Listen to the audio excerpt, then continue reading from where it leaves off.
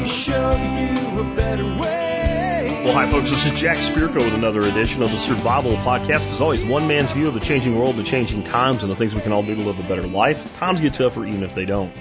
Today is episode 3027 of the Survival Podcast, and I'm calling today's show, The Matrix is Crashing. Now, I want you to understand right out of the gate, I'm not saying like, we won, it's all over, or anything like that. And what we're actually talking about today, which is going to be more of a big glitch than rather just a crash of the Matrix, is the Canadian truckers' strike, or rebellion, or freedom convoy, or whatever. I like rebellion. I see this say truckers' rebellion. These guys have rolled on into Ottawa. There's tens of thousands of trucks that are part of this protest. And they're basically saying we've had enough, no more federal mandates from the Canadian government. And this is going to spread. And I have sources telling me that this is not just being talked about everywhere. This is actively being organized now everywhere. This has struck a chord with people. And we feel that we now have a template for pushing back. Whether or not that results in victory, all or partial, is yet to be seen. The key is this is going to happen. The media is pretending it's not happening. All weekend long, the only thing I heard the media rambling on and on about was a giant, once in a century snowstorm in the northeastern United States. It's like they're going to get 2 feet of snow. Come on, really? That's end to end, stop the presses. This is all we have to talk about.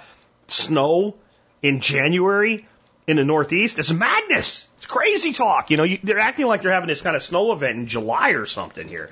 That's because they don't want you to look at it. I'm going to tell you today why that's actually a good thing. Why that shows they actually know that they're losing. We're going to talk about the difference between hope and hopium. This is not hopium I'm spreading today. This is hope. That doesn't mean it'll work, but it also is a reality of we need to be prepared for this. I think there's a good 85 to 90% chance you get a significant version of this in the United States in the next month or two. And when you do, the bare shelves you've seen up till now will be a joke in comparison. And we need to be prepared for that. We need to understand what's going on.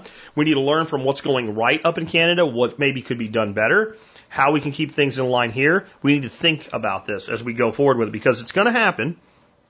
But when you don't go first, you get one huge advantage. You get to look at the person that did, or the people that did, or the group that did.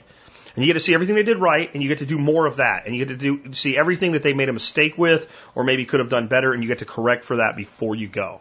So we're going to be talking about all of that today in just a moment. Before we do, let's hear from our two sponsors of the day. Sponsor today, number one today, is BulkAmmo.com. I believe an armed society is a polite society. I really do.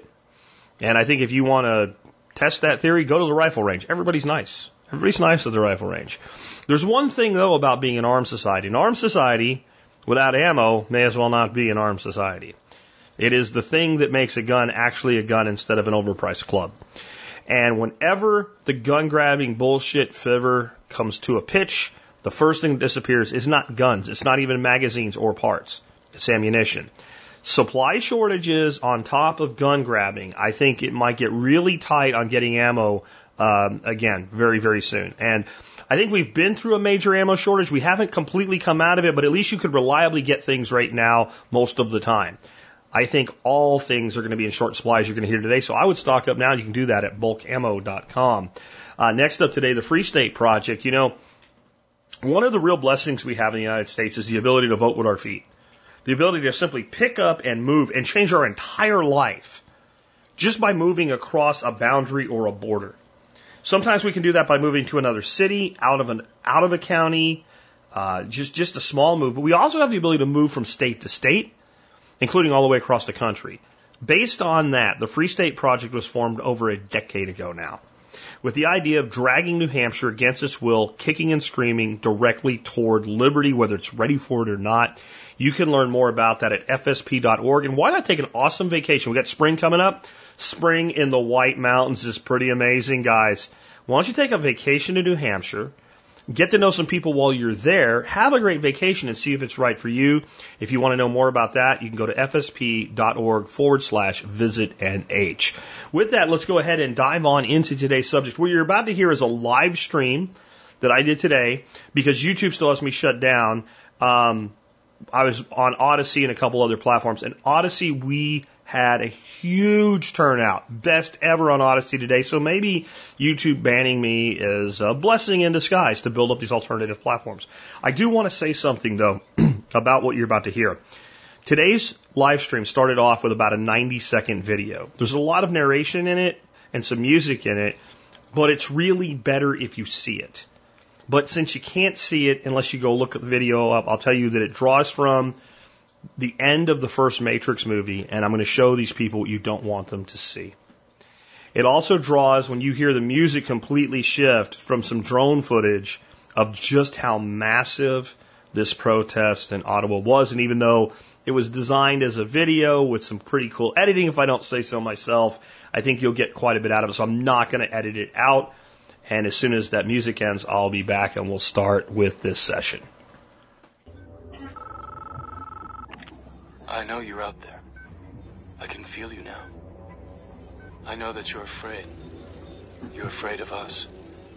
You're afraid of change. I don't know the future. I didn't come here to tell you how this is going to end. I came here to tell you how it's going to begin. I'm going to hang up this phone, and then I'm going to show these people what you don't want them to see. I'm going to show them a world without you. A world without rules and controls, without borders or boundaries. A world where anything is possible. Where we go from there is a choice I leave to you.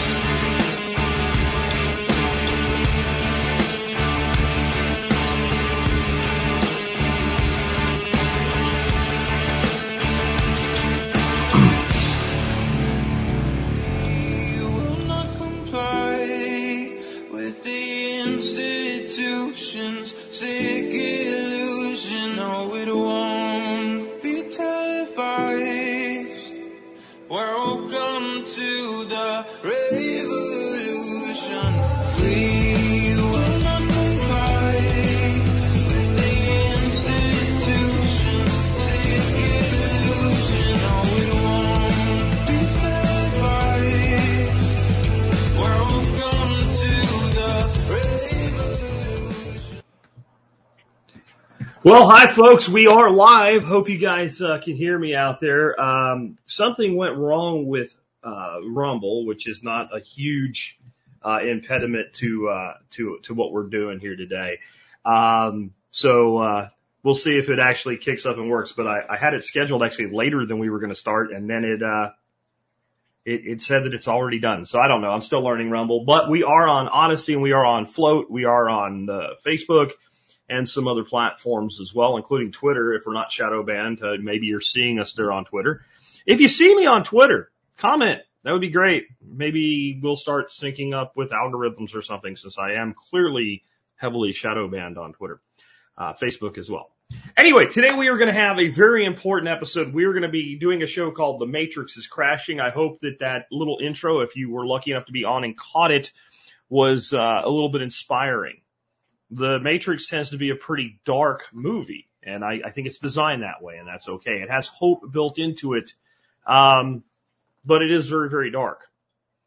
And this weekend, while I was watching what was going on in Canada, and I saw that video that we ended with there off of TikTok, I kind of got that vision in my head to put those two things together. Because that's where we're going now. And I want to talk about this today because of a variety of reasons. One is that this is not going to stop.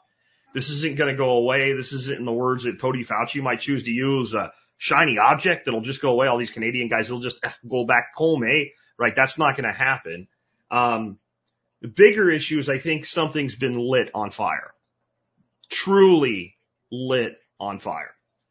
And this is going to catch on around the world, and everybody's going to cheer and come out and wave in the streets and go, yay, go truckers, go.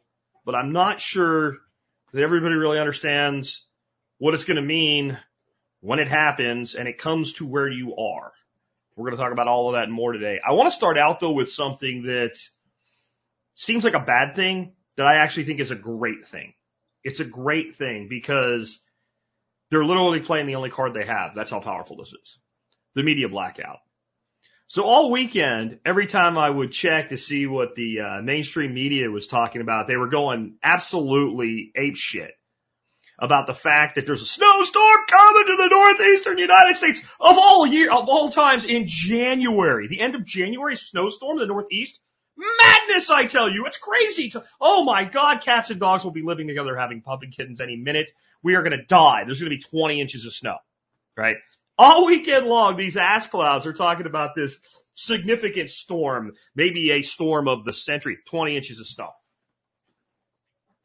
They think you're stupid because a lot of Americans and a lot of people in the Western world are, by the way. I remember back in, it was like 86, we had a snowstorm in Pennsylvania. The only way you could tell where the cars and trucks were is if you had a little, like an antenna ball, like a jack-in-the-box ball on your antenna. Maybe you could see them sticking out over the snow. We had 60 inches of snow. You know what happened? Absolutely nothing.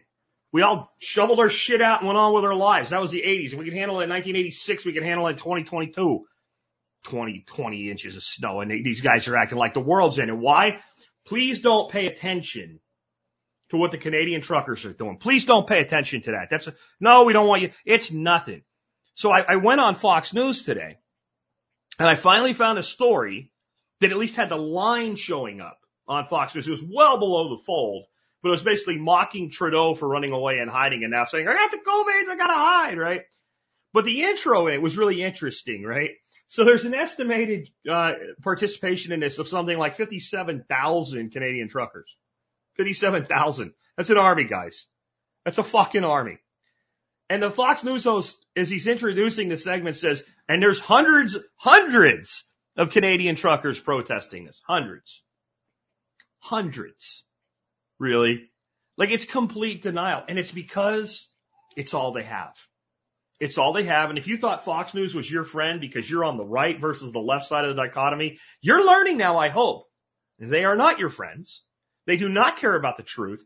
This is the single biggest story in the world right now. This is a grassroots, true movement for freedom with massive popular support. Somebody sent me a survey that one of the Canadian news channels did up there to try to probably prove that it's a fringe small minority. And I think it was something like 76% of Canadians that responded to the poll said they support the Canadian Truckers Revolt. 76%. Small fringe minority. I know Canada has a smaller population than the U.S., but that's millions of people, eh? Right? Yeah, it's actually great that they're blacking it out because it makes them look so utterly stupid. And it also shows you it's it. It's all they have. They don't have anything else that they can do with this. If they really thought they could just slander this, and they're going to try, but if they really believed they could have slandered it, they would have came out of the gate swinging on it. They would have said, look at all these horrible people. Look, they're all conspiracy theorists. It's too big. It's too many normal people. And God bless you, Canada. It's really hard to paint the average Canadian citizen as an extremist. It's really easy to do that in the U.S. They've been doing it to us for so long that people just buy into it and believe it so quickly. But there's probably no more level-headed population out there than Canadians. Canadians are like the most polite and in the best way possible, in some ways, boring people you will meet. I don't mean that negatively. I mean that they don't have a lot of drama in their lives. They go on about their life. They help their next door neighbor. They do their job. All they want is to be left alone. And what have I been telling you? What have I been telling you since this shit started? Wait till the people who just want to be left alone realize they will never be left alone. Wait till that happens. And everybody always thinks that means a bunch of guys running around with AR-15s in the woods. God forbid, it could be eventually. But there's other ways that people push back, and that's what you're seeing now. I also want to talk about something else. I've been hitting this up pretty hard over the weekend on social media. And I've had a couple people throw a word at me that I'm quick to throw out at people all the time myself. So I guess it's okay that it comes back. I just don't think maybe you're using it in the context the right way. Hopium. Jack, are you snorting the hopium? Are you smoking the hopium? Let me explain the difference between hope and hopium. Okay? Hopium is when you post a picture that says Hillary Clinton's going to be in an orange jumpsuit. That's hopium. Hopium is when you think that if we win a few elections, everything will go back to normal and everything will be fine and there'll be justice for all. That's hopium. Hope is when you take a logical, pragmatic look at something and go, this can make a difference. Not this ends everything, this is it, we're good, we've won, we're done. Not that. That's hopium. But this can make a difference. And I think when we go through this today, you're going to understand why there's hope here. Why there's hope here for real pushback. And a big part of it is the truckers are uniquely qualified for this. But in case you don't know, in case you just came in on this live stream or somebody shared this video with you after it was done, or maybe you're listening to the audio version of the podcast and you rely on, sources like Fox News, CNN, MSNBC, the CBC, the BBC, whoever, wherever you're at in the world for your news. And you think that if something important is happening, they'll tell you. Well, clearly they won't. What's happening right now is tens of thousands of truckers have slow-rolled convoys out of both sides of Canada to Ottawa, which is their capital. I think a lot of people don't know the capital of Canada if you ask them. But this is the federal house, where the chief clown up there, Trudeau, hides. And they've rolled in and they have a simple demand. That's also what I love about this. Remove all mandates or we're not going home and we're not driving our trucks. Now, what started it was the Trudeau administration introduced a requirement for vaccinations for any trucker that crosses the international border. So if you're in a Canadian truck and you go into the United States and come back, you got to get a vaccine. If you're a U.S. trucker that goes into Canada and back, you got to get a vaccine or you can't cross the border. Now, the government of Canada totally has the authority to do this. I don't think they should, but they do. All right, it's international. It makes sense. And Canada is a lot less of a federal republic than the United States is. They do have individual provinces, but they don't have as much autonomy as a state in the United States does. And since this all started, Trudeau's now doubled down. He's proposing, or he has issued a decree, I don't know which one, that's going to make it where you got to have the same thing to just go between the provinces of Canada, which are very big north to south and not quite as big going east to west. But most truckers are probably crossing some provincial boundaries, and it's going to apply to them. You also need to understand that this is not just the truckers that don't want to get a vaccine. This is all these truckers. They don't want their industry destroyed. And they're also just fed up and they're standing up for everybody in their country. This is what an actual patriot looks like.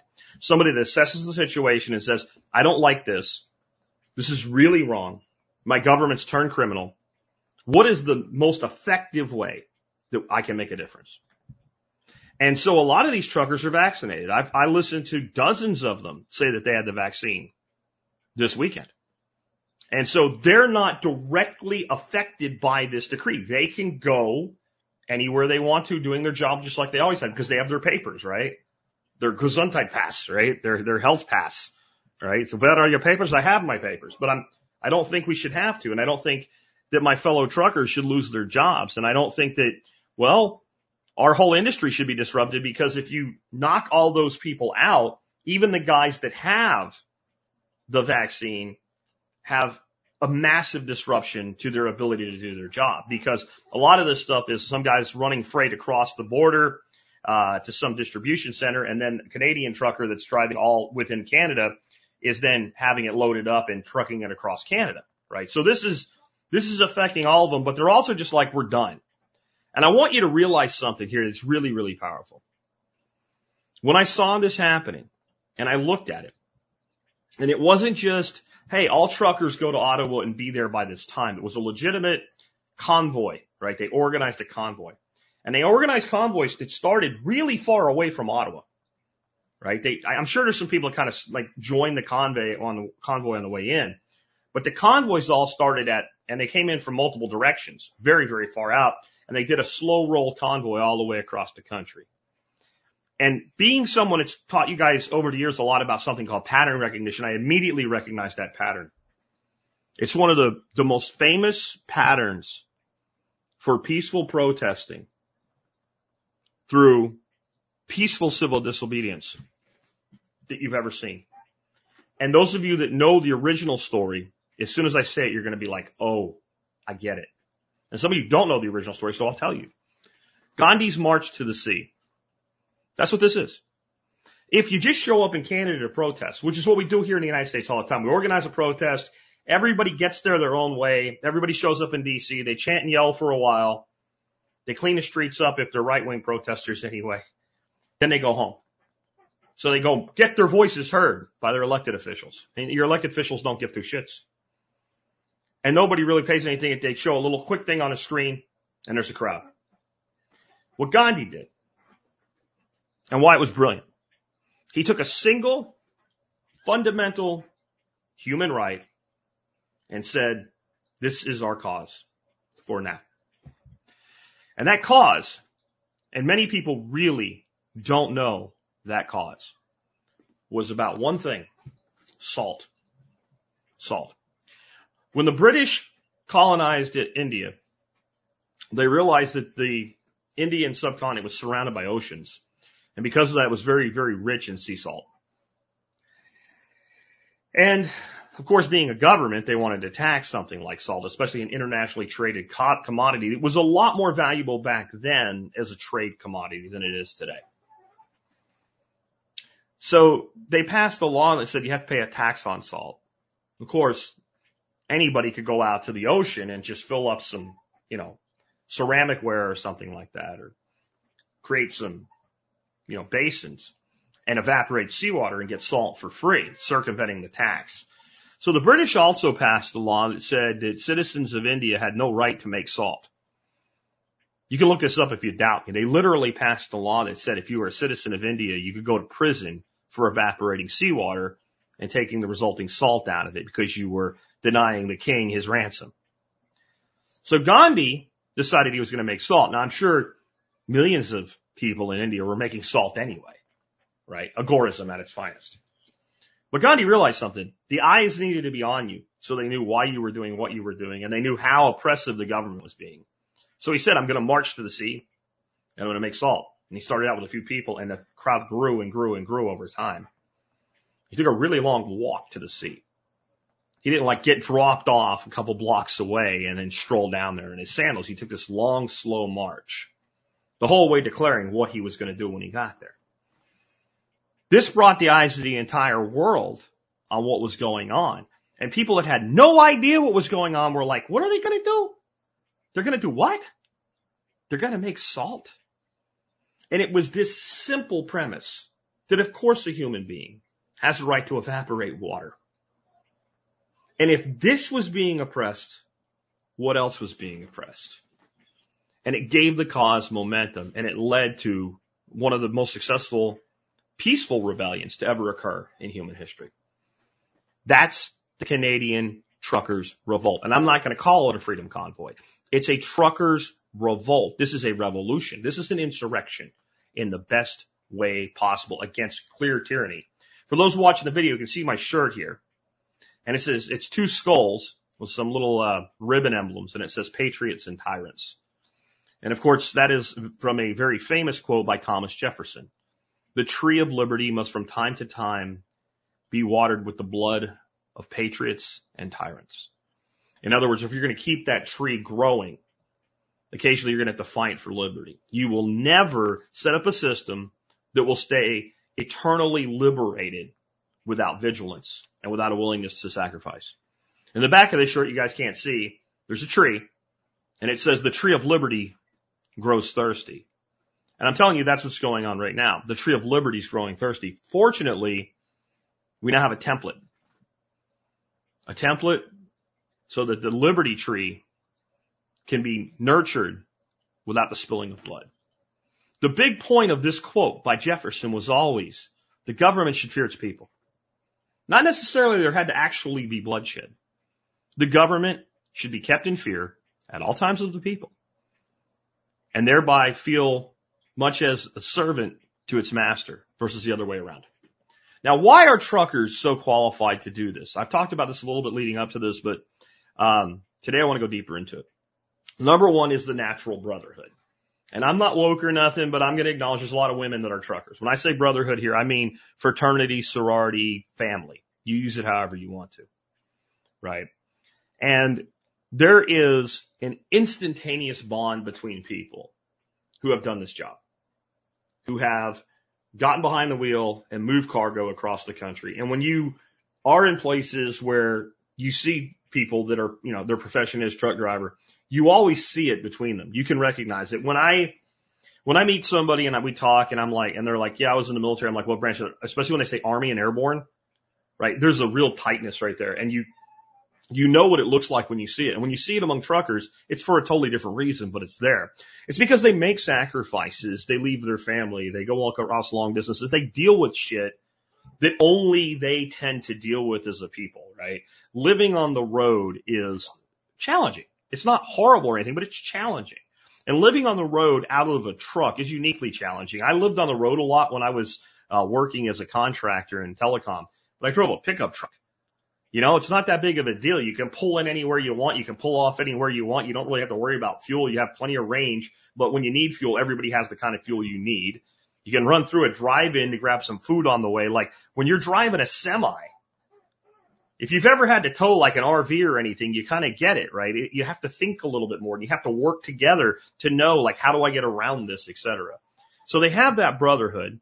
And part of that brotherhood, it has allowed them to build an internal communications network. So they use CBs, but these guys have plenty of other means of communications now, and they're always in contact with each other. And when some shit goes down that's simply like a bad accident on a highway, every trucker that's going to be heading through that area knows about it like that.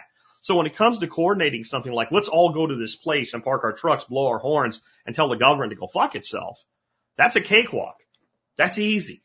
Including things like making sure that they have, food and water and supplies. Like I've seen now that they have like tents they're setting up as dining hall mess tents. They have porta-johns, et cetera, right? They've thought this out. And if you think about it, a lot of these trucks are rolling with trailers. I thought they would all be rolling bobtail, which means no trailer for those that don't know, because it's just maneuverability, some of the issues I just alluded to.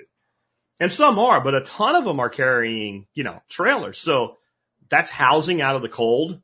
And you can carry a ton of supplies. They're also carrying a lot of material handling equipment. And I've seen like variable reach rough terrain forklifts. I used to work on those in the military.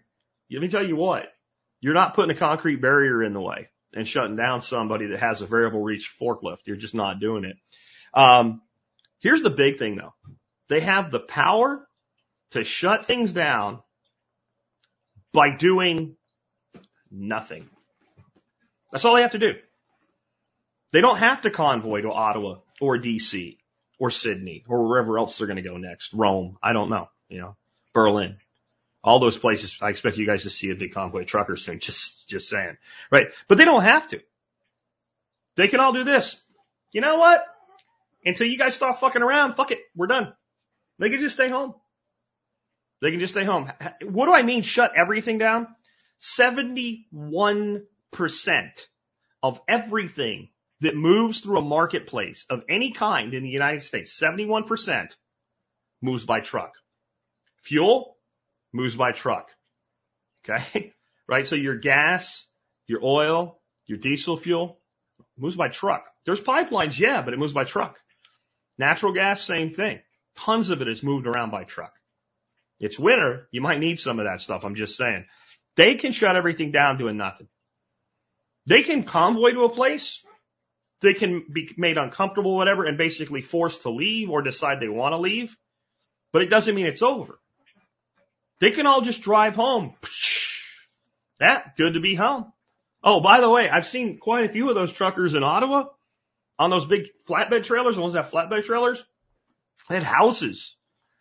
Like big ass, small cabin, like super mega ice fishing cabins, right? They're going to stay a while. But even if they leave, all they have to do is say, you know what? I don't think I'm going to drive my truck for a while. And that brings in all of the truckers that have JOBs, right? But don't own the rig. And if they took their rig home, it would be theft. They just have to not show up. Maybe they get in their pickup and go along with the convoy. I heard a lot of people talking about that this weekend. That's exactly what was going on. They were truckers who drove for a company and they couldn't take the truck. And the company didn't want to get in on board with us. So they just said, well, I feel sick. I'm going to be gone for a while. Bye. and they headed over to Ottawa. There's really not another profession out there that has this much power. And this is something that I've talked about as a risk to supply chains since 2008 when I started my show. A trucker strike for whatever reason. And that's a big part of why I wanted to do this today. You better have your shit together because this is coming. This is coming everywhere, and it's going to look like really slow motion and then all at once. Gradually, then suddenly, yet again. And they have the ability to marshal resources and have huge popular support right now. I bet you most of you watching this today are fed up. You're done. You want something done, and you don't know what to do. We've all floated all kinds of ideas. Let's all not shop on the weekends or Friday through Saturday or whatever and show them what it looks like when the unvaccinated don't shop or whatever. But there's a logistical problem there. These guys, all they have to do is park the fucking truck. That's it. And everybody's screwed. And everybody's attention will be had sooner or later. And they have amazing support, right? It's real easy to say, oh, these are just some fringe lunatics and all. Everybody I know that has more friends than you can count on one hand. If you got more than 5 people in your life, you probably have somebody you know and you like who's a truck driver. Truck drivers live in our neighborhoods. They live next door to us. Our kids do the whole, blow your horn for the truck drivers when we drive by on the highway. And truckers wave back and blow horns for the little kids from time to time. We see them every day. And we know, even if we don't acknowledge it, we know how much we rely on them. We know they're working class, blue collar people. We know that they are hugely patriotic people as a demographic. That doesn't mean all of them. It doesn't mean every trucker's a great guy or every trucker's a great patriot. But as a demographic, if you ask the average American, the average Canadian, the average German, the average Italian, who do you have a higher opinion of? The average trucker or the average politician? Doesn't even matter what party the politician's in. They favor the trucker. So they have a tremendous upswelling of popular support and the leverage to go with it and the tools to coordinate and pull it off. I don't know that there is another group of people that you can say all of that about. Next, I want to talk about why I believe it is going to spread into the United States. People want it to. That's the number one reason. People want it to. People are looking at Canada right now and going, that's what we should do. I bet you, I'll look over here on the Odyssey stream where I can see your comments. And on Facebook, I can see them on my screen. Of the people who are 205 on Odyssey, I think it's a record for Odyssey since YouTube shut me down. Maybe it's good that you get shut down by YouTube, huh? Anyway, if you want to see this happen all over the world, just in the comment section, say me or I do or something like that. And I bet they're going to come flying in. Facebook too. You guys on Facebook, if you want to see this happen, say me or I do. And let me see it. Let me see it. Let's see the comments. And if you're a trucker and you're willing to do it, say, I'm a trucker and I'm willing to do it. Or a trucker here. Just anything. Just identify yourself as a trucker. You got a trucker in the family, whatever, who you know would do it if they got the opportunity. And here they come. Me. I'm owner operator and I support a U.S. convoy from Brad. And it's coming in over on the other screen. Me, but only because I'm ready for it. Podboy gets it. Podboy gets it. We're going to get there next. Trust me.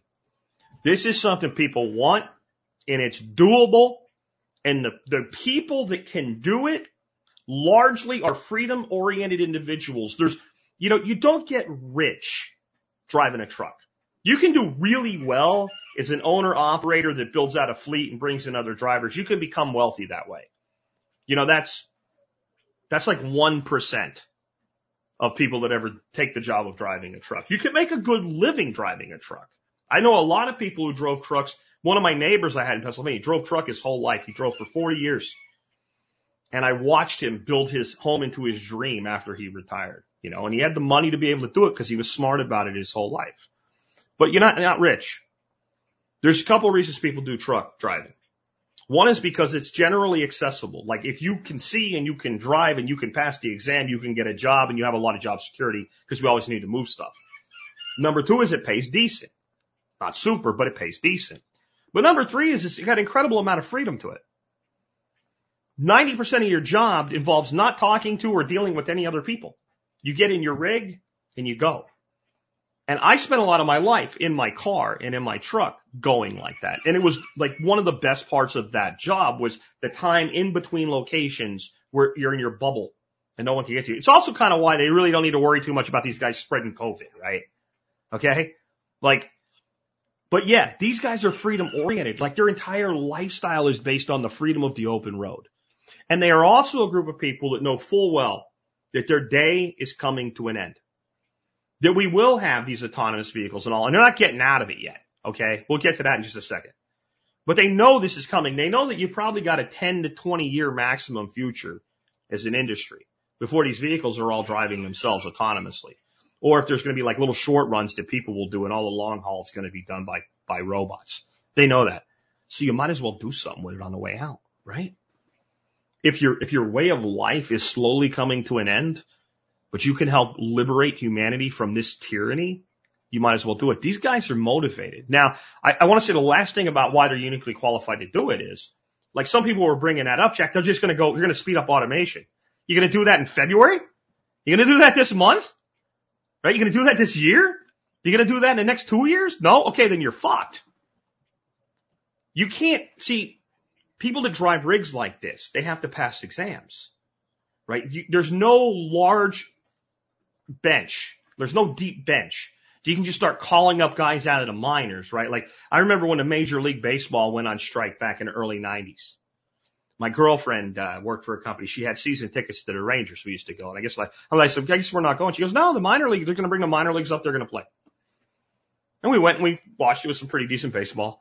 But they had that deep bench. You could just bring, like, minor leaguers, like, I get to play, I'll play. Yeah. That doesn't work that way with truck drivers. There's special licensing requirements. And a lot of the trucks have additional licensing requirements. You have your CDL, but then you have specializations that allow you to do things like transport hazardous materials and stuff like that. So there's just not a way to replace them. You can't activate the National Guard and replace all of them. I'm sorry, it's not going to happen. Not to mention a lot of the National Guard guys that you think you would call up to do it are truck drivers in their regular life. Those are the ones actually qualified to drive a truck. I don't know how it is now, but when I was in the Army, these guys driving these big trucks, they could drive them. They were good, but they didn't have the certification because they didn't need it because they were doing military transport. So you got a huge problem here if these guys just stay home. And I think that's a lot what might happen is, as much as you'll see with these slow rolls and convoys, there'll be a lot of additional truckers that just, hey, I saved up 2 months of sick pay. I feel really sick. Maybe it's the 2-month COVIDs. I don't know. What I've learned so far, though, I wanted to talk about some things I've been witnessing. I've been listening to their Zello channels and stuff like that and seeing what they're doing and kind of what is the textbook? What is the template?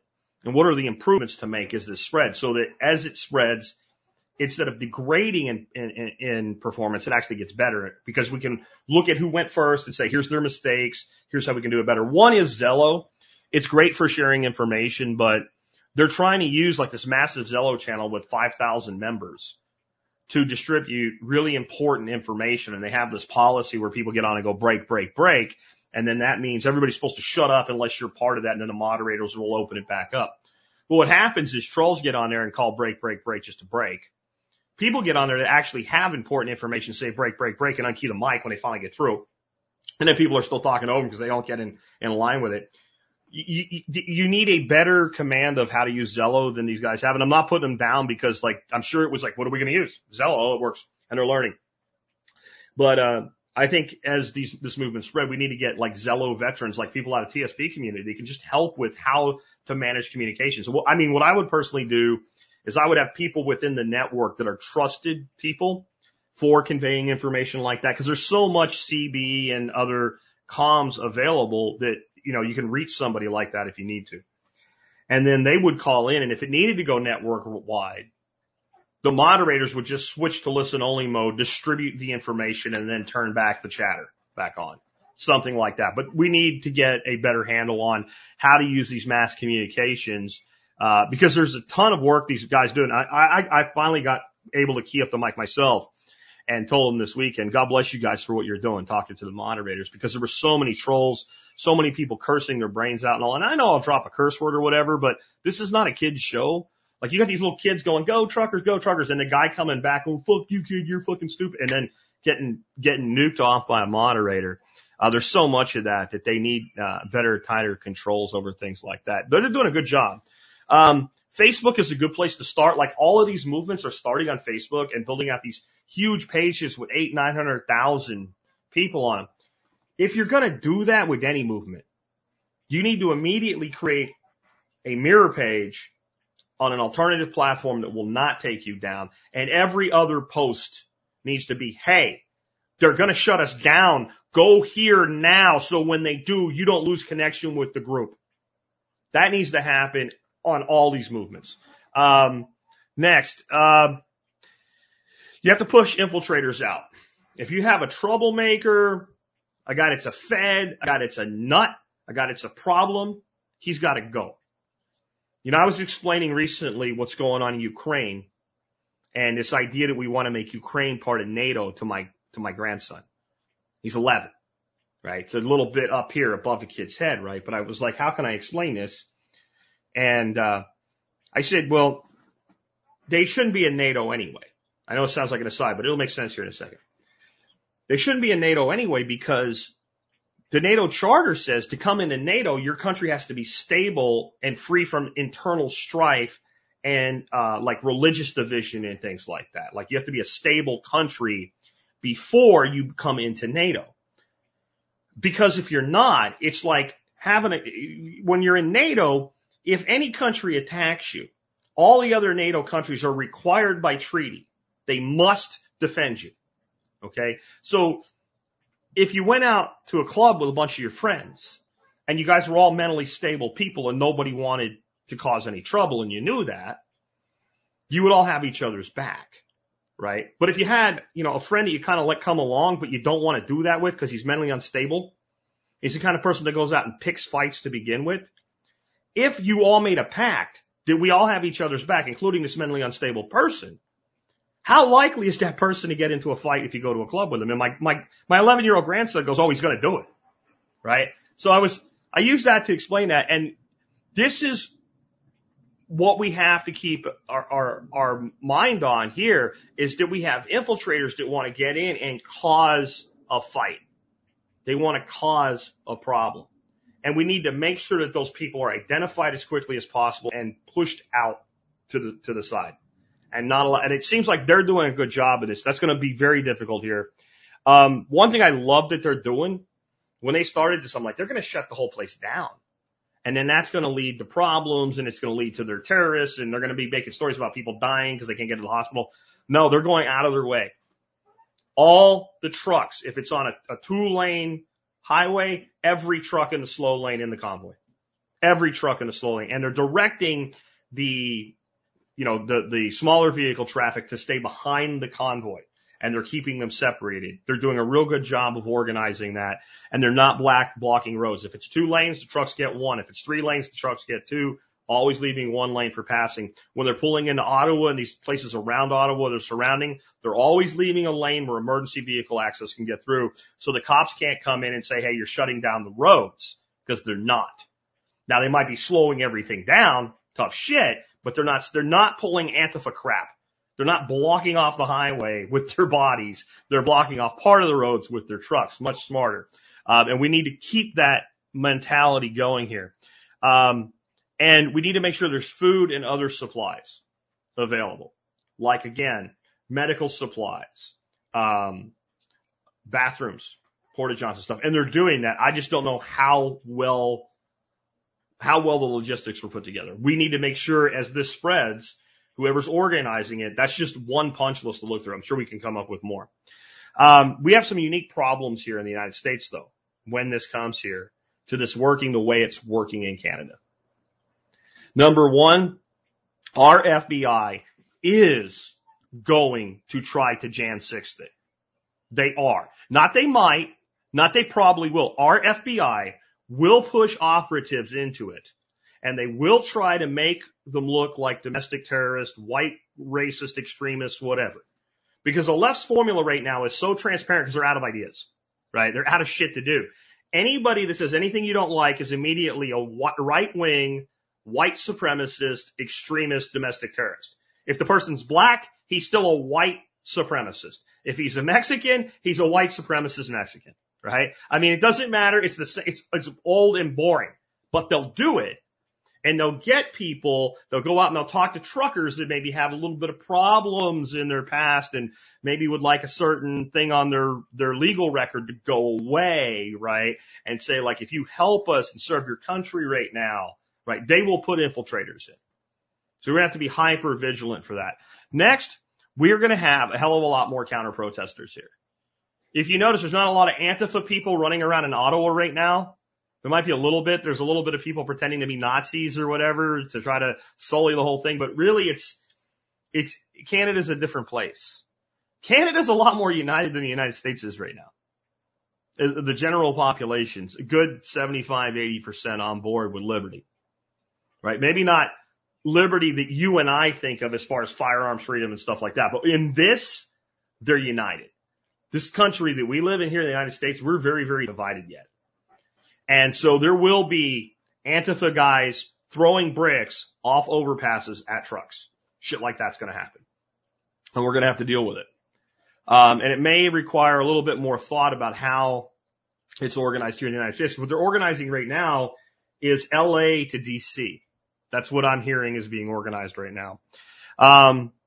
Another thing we have, though, that limits how much popular support these guys may get, especially as the store shelves start to dry up, is about half the people in this country are largely unaffected by this shit right now because of where they live, either the state they live in or the part of the state that they live in. And we have so many people that are entrepreneurs and things like that. So I'll stand up and I'll fight for this. I'll die on this hill. It's a worthy hill to die on. But I don't do it because I have to. I do it because it's the right thing to do. My life's the same. I don't give two shits about this. You know, Friday when I got done with work, my wife and I went down to Tim Love's place on the river down in Fort Worth, and we had a fantastic meal, couple drinks. It was a beautiful place. We had a great day, and we came home. You know, we didn't care. We didn't need to show anybody a pass. Nobody bothered us. Nobody's wearing a mask. Nobody makes you wear a mask. Like, it's just not a thing. And because of that, it's harder to gin up the support from the person that's usually not involved with things in the first place, and their life's pretty good. If their life gets any less good, then they'll turn really easily on the people that are causing it. In this case, it will be the truckers for a better purpose, but you see what I'm saying. Next, the vast majority of the restrictions in the United States, it ties right into that last one, they're not federal. See, it's interesting to me that one of the things that a lot of these protests like BLM and the Pink Pussy Hat protests after Trump got elected, the problem they had no demands that were deliverable, that were coherent and simple and easy to understand. And you don't want 10 demands. You want like 1, maybe 2, but that's it. And they need to be something that rallies popular support. So their demands are no more mandates. Done. That's it. No more mandates. 1 demand. It's not even about the truckers having to get the vaccine now. It's no one should have to be putting a mask on their 5-year-old kid to go to the store. No one should be prohibited from going to pray at their church or their temple. No one. So we want no mandates and let people take care of their own lives. Liberty.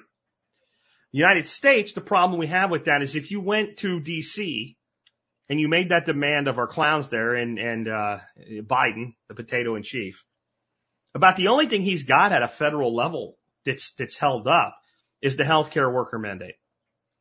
That's worth fighting for, but it doesn't affect most people directly. So the restrictions in New York are onerous, but they don't affect the person in Georgia, Florida, Texas, Alabama. Right? So I think that actually it's a good thing, but it hurts an effort like this. Next up, most drivers in the U.S. are company drivers. So when you see those big beautiful Amazon trucks rolling, like that person can't take that truck home, like I said earlier.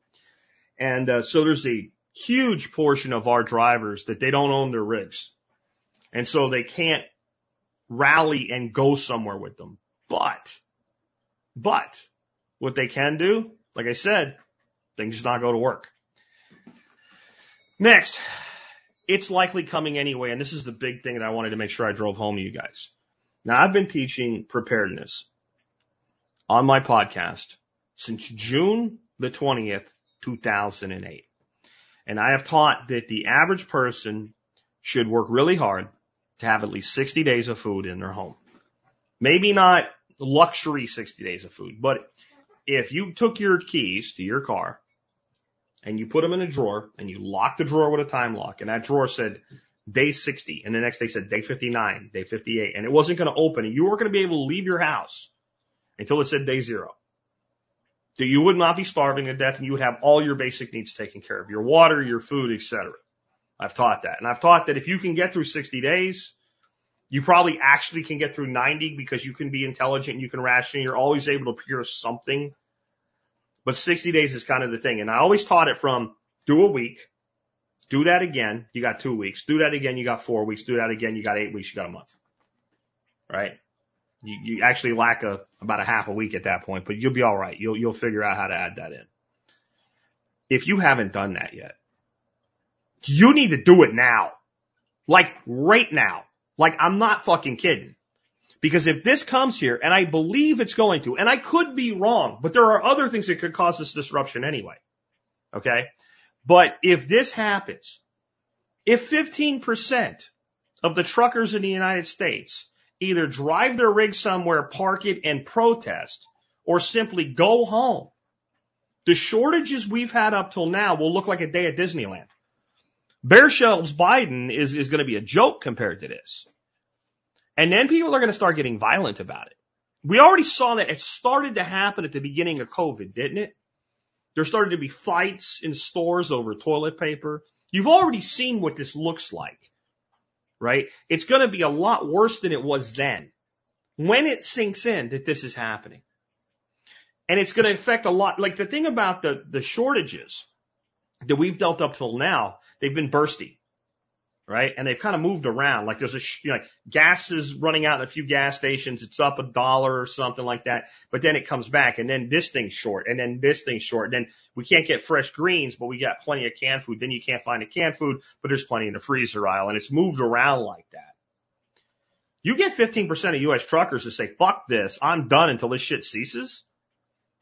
That's not what it's going to look like. It's across the board. Like I said, a lot of our fuel moves around by trucks. Even the stuff that comes in by pipelines, they come into central distribution facilities, and then the trucks go to the gas stations. None of these gas stations have a pipeline plugged into them with a float valve or something like that. So now when you can't get, for the truckers that are still on the road, they're having trouble getting fuel. This is what some of you guys were freaking out at the very beginning of COVID. I said, knock it off. Now you might. I'm not saying you're going to, but you might see it actually happen.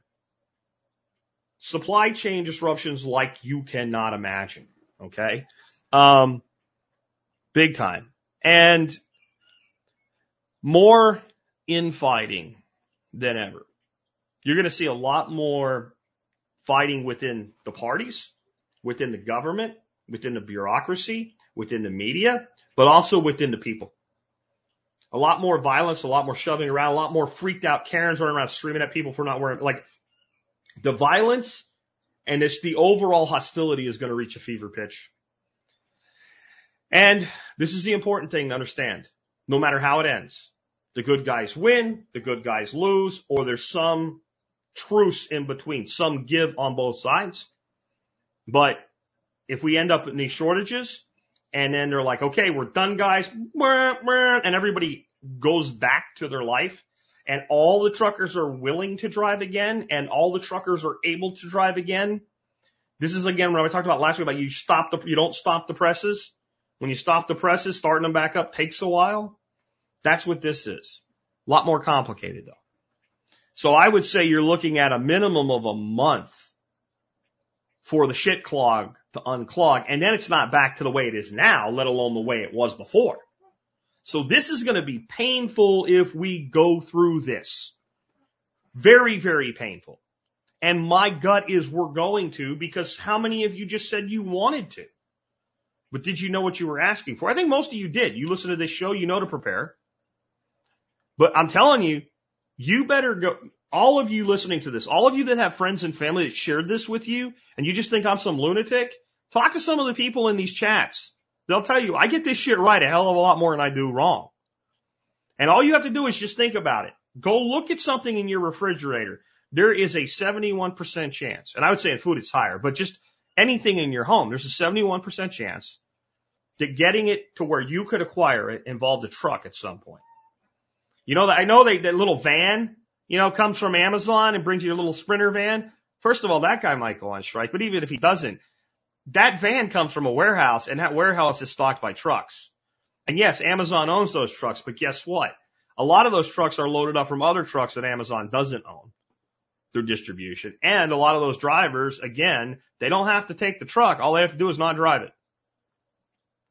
There's a leverage here and a power here, and that's why it's being done, and you better get prepared to deal with the consequences of it.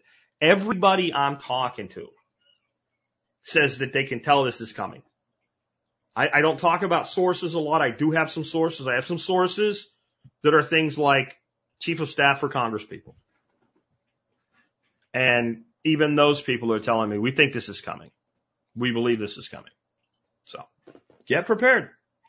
What comes next? I think this movement goes global, and I think it's going to be incredibly well organized. And I think it's going to be organized chaos. And what I mean by that is it will be organized, but it will not be globally organized. That would be a fucking disaster. What works in Italy is not going to work in Australia, and it's not going to work in the United States. There's massive differences in all of these countries. What works in Canada can't be 100% of the blueprint for what we do in the United States because, again, our FBI is a lot more scum than the Canadian equivalent.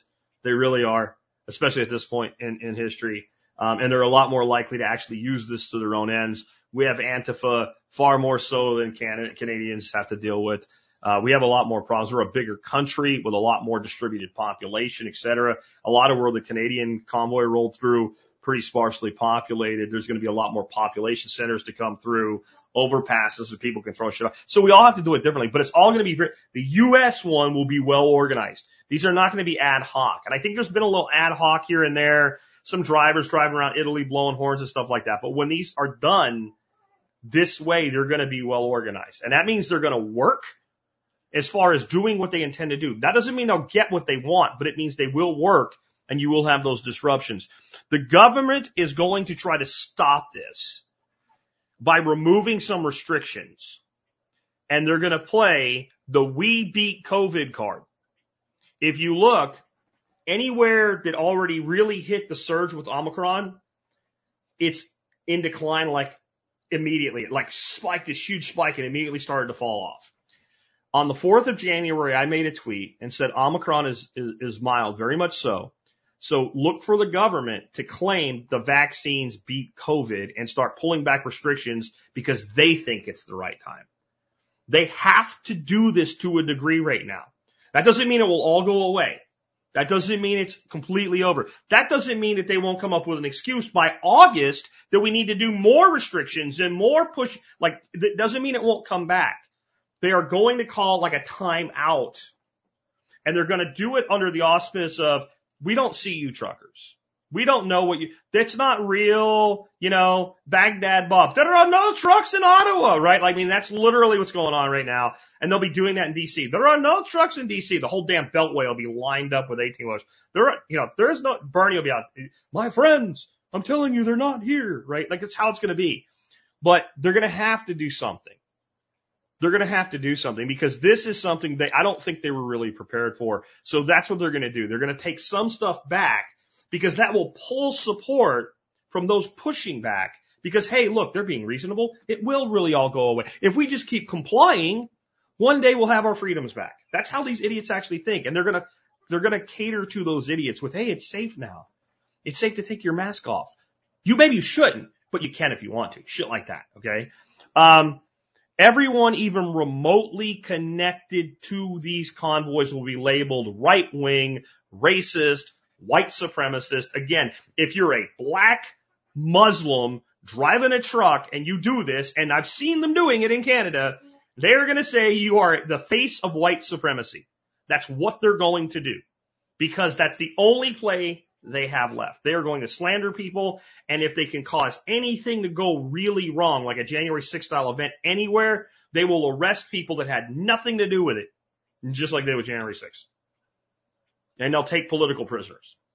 So I'm going to tell you that if you're going to be involved with this, and I plan to be involved with this, you need to be very smart about how you're involved with this. And you need to have rules like these Canadians have. These Canadians have, do not go into the government buildings. Do not do it. I honestly think here in the United States, I don't know that we need to park our rigs outside of the White House. I don't know if that's really necessary. I think in the United States we'd be better off with private property, looking for people that are willing to support this, that surround a DC metro mess, and basically turning it into like a giant Lollapalooza and pulling all these vehicles in because it's not really important that they sit out in front of the Capitol building or the White House. What's important is, one, that they be seen, and two, they don't do the job that they're expected to do until you stop doing this shit. We got to be really careful here. They're going to blame the truckers for all the shortages, every shortage, including the ones that exist right now that the truckers haven't caused. That's going to come up. They're going to make them the enemy of the state. Hey, guess what, guys? They are the enemy of you, the state, right? They are the enemy of the state, but they are the ally of the people. This isn't honest to God. This is what actual insurrection looks like. And again, it's happening in front of your eyes. You're watching history occur right now, and you're watching your supposed media and journalists go, I don't see nothing. I don't see nothing. I don't see, there's nothing there. Worry about your snowfall. There's going to be 20 inches in New England in January. Oh my God. Puppy kittens are coming. I mean, literally that was all weekend. Non-stop coverage. The storm of the century. Like, shut the fuck up, you idiots. There will be massive riot style counter protesting. Now, I don't think it'll be where the truckers are. I think it'll be like the BLM protests that we saw last year, which is really a reason to get on this a lot quicker. Those guys aren't so comfortable out in the cold like the Canadians are. Early spring is riot season in the United States, and that's probably about when this will really kick off in the States. And I think you'll see like these big counter protests, demands that the truckers go back to work, as though you can make somebody go back to work or something like that, and an excuse. And I think you'll see a lot more cities burning and things like that happen. And if somewhere in the middle of this, the cops shoot an unarmed black guy or something like that, then you get like kerosene on the fire and diesel fuel on the kerosene. I mean, that's kind of where we're headed here. But yeah, I think you're going to see a lot of that. My final thoughts on this, guys, is this can work, but it's going to require something most people lack: discipline. And this is where I want to throw out a little bit of just a little bit of respect and honor to these Canadian truck drivers and to the people organizing it for something that is this anarchistic. And this is an anarchist movement. This is a real anarchist movement. I've never seen anything this well disciplined. Is it perfect? No. But having this kind of mindset of, we do not go into the buildings. We do not block the roads. We do not hurt people. We are polite with everybody. We do not get into fights. Like, that's something that like Canadian culture is uniquely capable of doing. And I'm not saying we don't have people in the United States like that, but we got a lot of hot-headed idiots in the United States. In Canada, if you're going to be hot-headed, you go play hockey and you get it out of your system. Here you go down to the bar and start a fight, right? I mean, we've all seen it. And so I think we're going to have that level of discipline, but I'm up for it. I'm ready for it. If I can't go to the grocery store next week and get what I want, I'll be okay. Next month, I'll be okay. Following month, I'll be okay. Will you? And if your answer to that is, I don't know, I'm not sure, you better start thinking about it right now. I mean, like I said, best time to get prepped was 10 years ago. Next best time is now. And it's still pretty easy to do. And the worst thing that's going to happen is you're going to go get prepared. Good 60-day backlog. You store. We're not about MREs here. We're not talking about all kinds of crazy ass like tin can food or something like that. We're talking about building up a deep pantry, maybe, filling up that deep freezer out in the garage, whatever, preserving some food, learning some basic techniques, making sure you're ready to really hit that garden this year as we go into early spring, etc. That's what we're talking about. Get on it, because if you're not, it's going to be a problem. If you're on Odyssey, especially right now, I am keeping my eye. If you want anything you want me to comment on in the chat on Odyssey, go in all caps and I'll take a look there. I'm going to check on Float. Looks like our stream is offline on Float, I guess. I'm not sure why that's the case, but once again, the Float feed has crashed. But I will take some stuff from you guys now. And Facebook people, you guys can comment as well, all caps, and I will see them and I will answer those. But like I was saying, this is coming. It's not going to go away. It's not a shiny object. The fact that the media is ignoring it tells you all you need to know. They're afraid. They're terrified. They're terrified because this is, number one, it's real. Number two, the people behind it have enormous power. Enormous power. 3, it has massive popular support. And number 4, at the same time this is happening, the truth about all this shit is coming out. We told you years ago, cloth masks will not protect you from COVID nor protect you from spreading COVID. Now, that's on mainstream media every day. They admit that. So many things that we have told you about this are now admitted by the people that called us conspiracy theorists.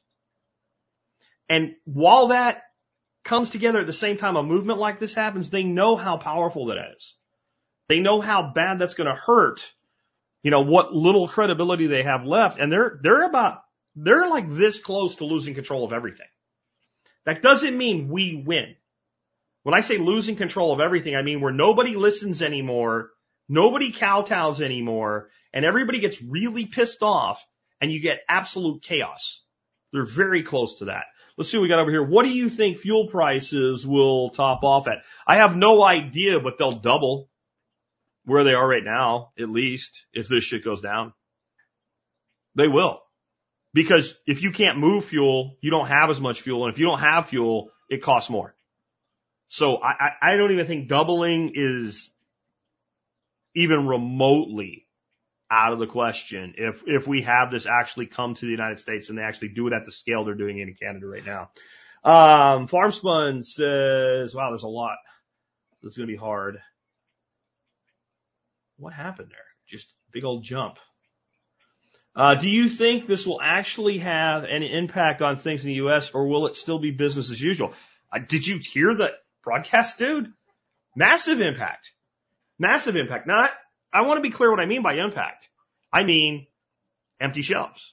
I mean a lot more people paying attention to what's going on. I mean a lot more strife. I mean the government being pushed up on the ropes. Does that mean they'll yield? I don't know that it means that. Like I said, I think they're going to yield on some things on their own, and they may even do it preemptively. If they're smart, they're going to pull a Boris Johnson. Right? That's what they're going to do. They'll pull a Boris. They're going to stop, wave it all off. Maybe New York's still crazy, but the rest, no, we're not doing it. Right? We don't need to do it right now. We won. That's what they're going to say. Maybe. We'll see. Of course, that comes after the threat of drivers quitting over the mandate. Yeah, that's the case, right? Like, because what they're trying to do now is they're starting to talk about doing this in the states. They're talking about, like, if you cross between state borders.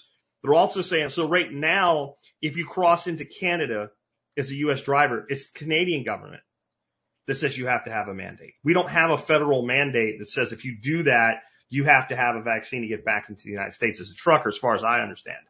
But so if Canada drops it, if the U.S. does it, you've got an issue there.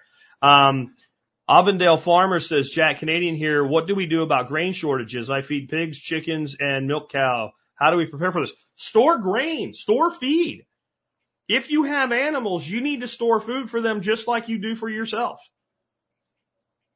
And again, I'm going to tell you, there are no food shortages. People are going to start getting tweaked out now. You got to wait till I get to the end, okay? There's no food shortages. There's no real supply shortages. All the stuff is there somewhere. There's not less pigs, and hence there's less bacon. There's less processing of pigs and less transportation of bacon, hence there's less bacon. And this is going to exasperate that. There's no special thing you can do. Like, yeah, I mean, it's great if you could move people to the point where they start learning to be more self-sufficient and relying less on external feed sources and all. But you don't have time to do that in the middle of winter. I would also say be prepared to slaughter some of your animals and have something that can be done with them so you're not burying them in the ground like happened at the beginning of COVID. Have you thought about their constitutional crisis thoughts? Who's there and what constitutional crisis? I'm really fed up with the term constitutional crisis. Everything's a constitutional crisis. So I'm not picking on you, but I really don't know what you're talking about. So if you want to clarify on that, the Canadian constitutional crisis, and what is it? Because everything today is a constitutional crisis. Every time somebody says something else doesn't like, it's a constitutional crisis. The World Economic Forum impact on government policy, Trudeau was hand selected. That's not really sounding like a question. I do believe Trudeau was hand selected, though. He was hand selected and placed into the position that he's in. And the WEF definitely has some things behind it. Companies like T-Mobile still firing unjabbed, excuse to downsize in anticipation of economic turmoil. Companies that are continuing to fire people for being unjabbed, they're going to run into reality. They're going to run into reality. Because this is what happens. You get rid of your unjabbed, and you figure out how to survive. And then you have normal, you have normal employee loss. You have normal turnover is the word I was searching for there. So you start having turnover. You start looking to hire people that are qualified to do the job in a market with a labor shortage. And a lot of the people that are available don't have jobs, which is why you got rid of the people in the first place. A lot of these companies, they're going to run up against the labor shortage to the point where we're going to have to change policy.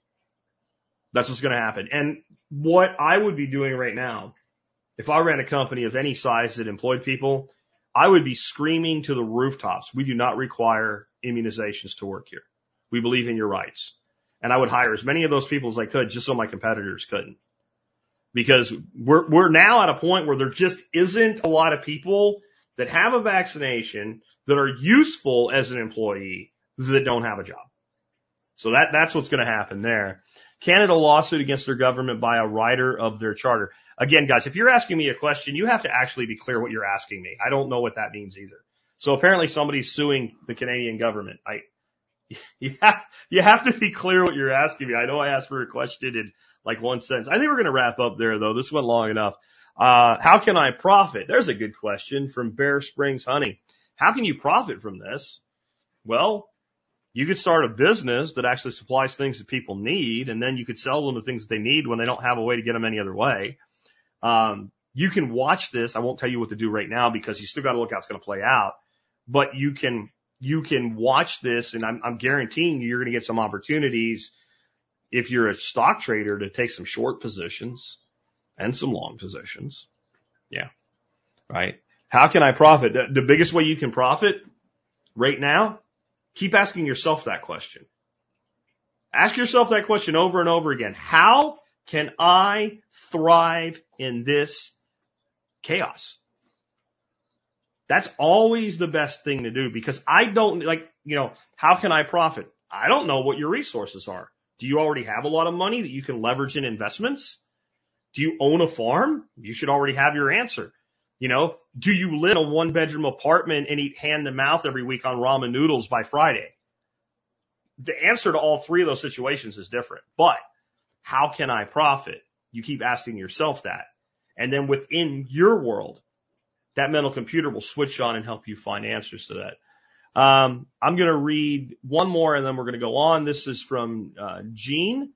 I'm from Quebec, and there have been a lot of pigs and chickens that were killed off because of the centralization of slaughterhouses, shutdowns, and labor union strikes. 500,000 plus pigs and 300,000 to 500,000 chickens in the last year. And you know what?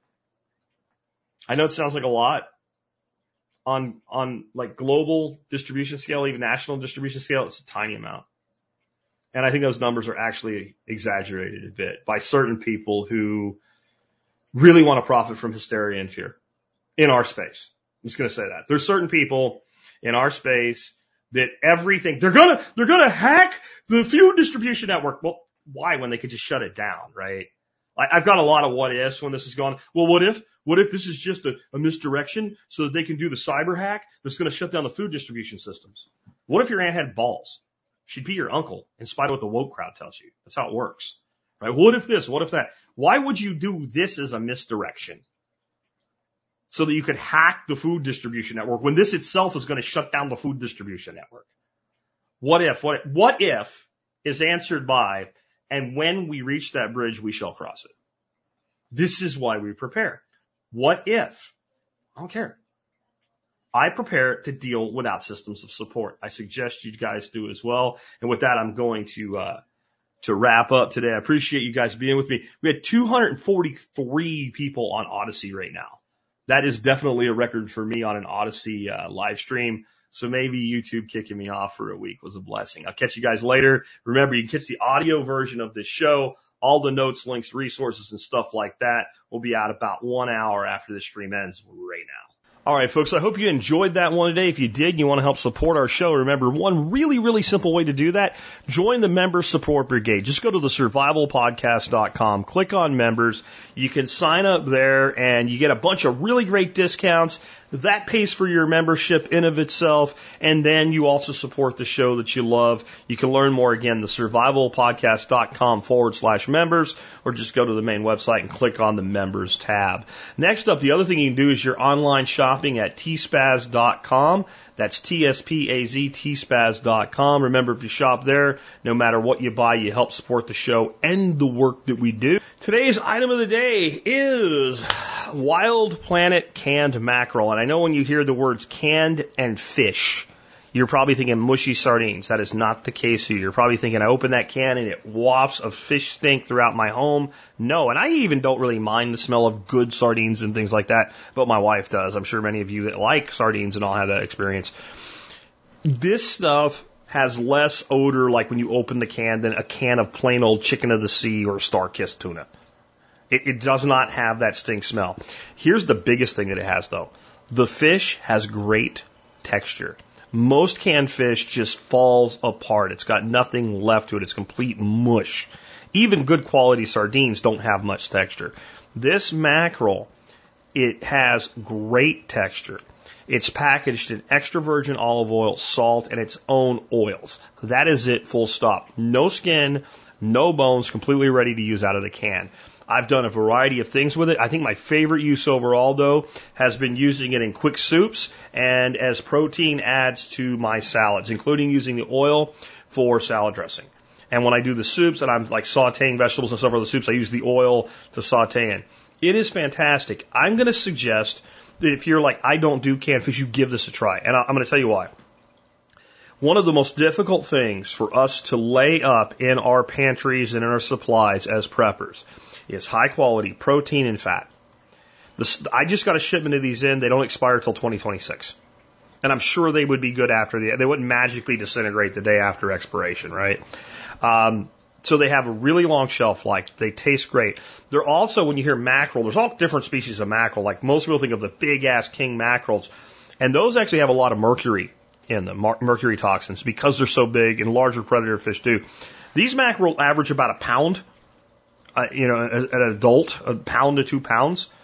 They're a smaller fish. They're much lower on the food chain, so they do not build up that high level of mercury. So they're a safe fish to eat regularly. So you got a fish that's inexpensive. It's under $4 a can. It's about $3.50 a can. You get them in packs of 12. You can store on your shelf for years. High quality fat and protein. And didn't we just talk about supply chains and things like that today? If you want to stock up and fill that void a little bit, this would be a good way to do that. And check out the article for all the cool ways that I use this stuff. It's one of those things I don't think until you try it, you're really going to understand how amazing it is. There's a sausage and anchovy soup that I've made with Wild Planet's anchovies, which was good. Since I've done that write-up, I haven't changed it, but I made it with the mackerel. And when I suggested that it would be better, it was. It was. You would be shocked what you can do with this stuff if you'll give it a shot. Again, it's made by Wild Planet. And it is Wild Planet's wild mackerel, skinless and boneless fillets in extra virgin olive oil. Again, ingredients: mackerel, olive oil, salt, full stop. So no added crap, just really, really great high quality protein and fat. With that, let's wrap things up. I'm going to play a song for you today. During the video that you didn't see if you're listening to this audio, you heard that song at the end, We Will Not Comply. And it's actually probably the first time I've ever played a rap song on TSP. You didn't hear that portion of it, but it really is kind of a rap song with that chorus built into it. I dig this song. I'm all about this song. This song, by the way, is not about the Canadian Truckers Rebellion that we talked about today. It's about the whole thing because it came out in fall of 2021. The band that performs it is known, or the group that performs it is High Res and Jimmy Levy. We will not comply. Indeed, we will not comply. You pull yourself up, they keep bringing you down. Are they gonna bail you out or just run you around? They said you should have a house the American way. $1 down, $1 a month, and you'll never have to pay. There's a better way to do this. Let me show you a better way. You don't have to be another face in the crowd. You don't have to live the way they tell you to. Make your own way, the others will follow.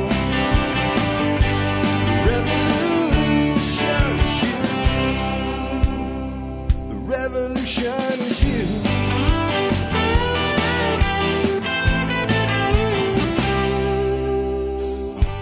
It's in our food these days, you know it's on our TVs. Sometimes we forget we are what we eat. I don't know the answer. It's like there's nothing I can do. It's the price we pay, I guess, when we follow all the rules. There's a better way to do this. Let me show you a better way. You don't have to be another face in the crowd. Don't have to live the way they tell you to. Make your own way, and the others will follow. Revolution is you. Revolution is you.